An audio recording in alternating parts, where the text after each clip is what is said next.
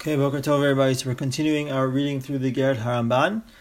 And yesterday we discussed the beginning, the first few lines of the Ger HaRamban, where he discusses the concept of speaking softly.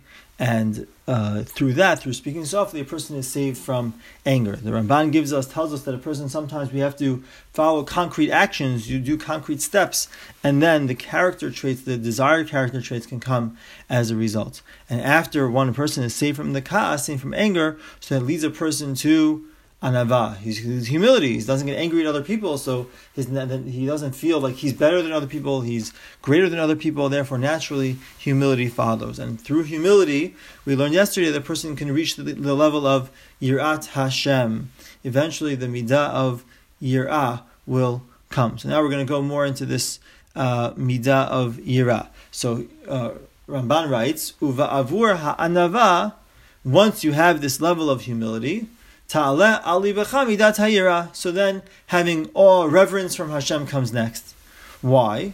Ki titen el libecha tamid. You'll always be thinking, you'll always be focused. Me'ayin bata. Where did you come from? Right? The Mishnah says, from a tipa srucha, from a putrid drop, came from nothing. Ul'ana taholech. Where are you going? So we know that a person who's going to makom rima v'toleh is going to a place of worms and bugs and the ground. There's going to be nothing left of him. V'shata rima v'toleya v'chayecha. Even in your life, you have, to a certain extent, you're as frail, the way he translated here is you're as frail as the maggot or the worm. V'af ki b'motach, and even in death. V'lefnei mi ata atid liten din v'chashbon. So the third thing a person to think about is where he's coming from, where is he going, and to whom is he going to have to give judgment. Who's he going to stand in judgment? Lifnei melech hakavod, in front of the King of all glory, in front of HaKadosh Baruch Hu. Shene'amar, as it says, Hinei hashamayim u'shmei hashamayim lo yechal kelucha. Behold, the heaven and the heaven of the heavens cannot contain you. Av ki libot b'nei adam. The hearts of people can't contain you either. They can't necessarily fathom the greatness of Hashem. V'ne'amar, and it says, Halo et hashamayim ve'et haaretz ani maleh ne'um Hashem. Behold, is it not the heavens and the earth? I fill them. I complete them. Don't I fill the heavens and the earth? Says Hashem. So these are all the thoughts that bring a person to Yirat Shamayim. So the Ramban continues, "V'chasher tachshov et kol ela." A person thinks about where he came from, where is he going, the fact that eventually his actions are going to require him to give judgment in front of HaKadosh Baruch Hu. So, tirami boracha v'tishmor hachet. So then, a person naturally, once a person thinks about these things, the fear of Hashem is not something that comes automatically. It's not something that comes naturally to a person. It's something that a person has to acquire. How does a person acquire this concept of having awe and reverence for HaKadosh Baruch Hu? It's through reflection and through thinking. As many character traits are done. The character traits can be acquired through many means, right? We discussed through action, by acting in a certain way, that can allow a person to acquire certain character traits, but also through thinking in a certain way, through reasoning, understanding. So when a person reasons and understands, where does he come from, where is he going, where the fact that he has responsibility for his actions matter, that there is accountability for the things that we do.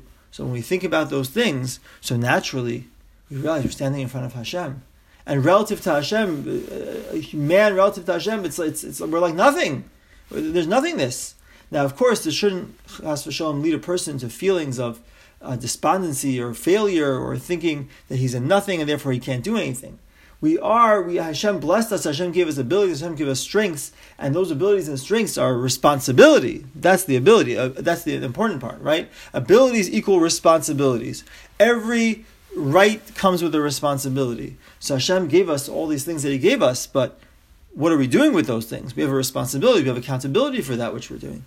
So when a person realizes the accountability that he has, so that leads him to Yirat Shamayim, to fear of Hashem, to having that relationship with Hashem, where he realizes that what he does matters, and therefore he has to make sure that he makes the right decisions and not the wrong decisions.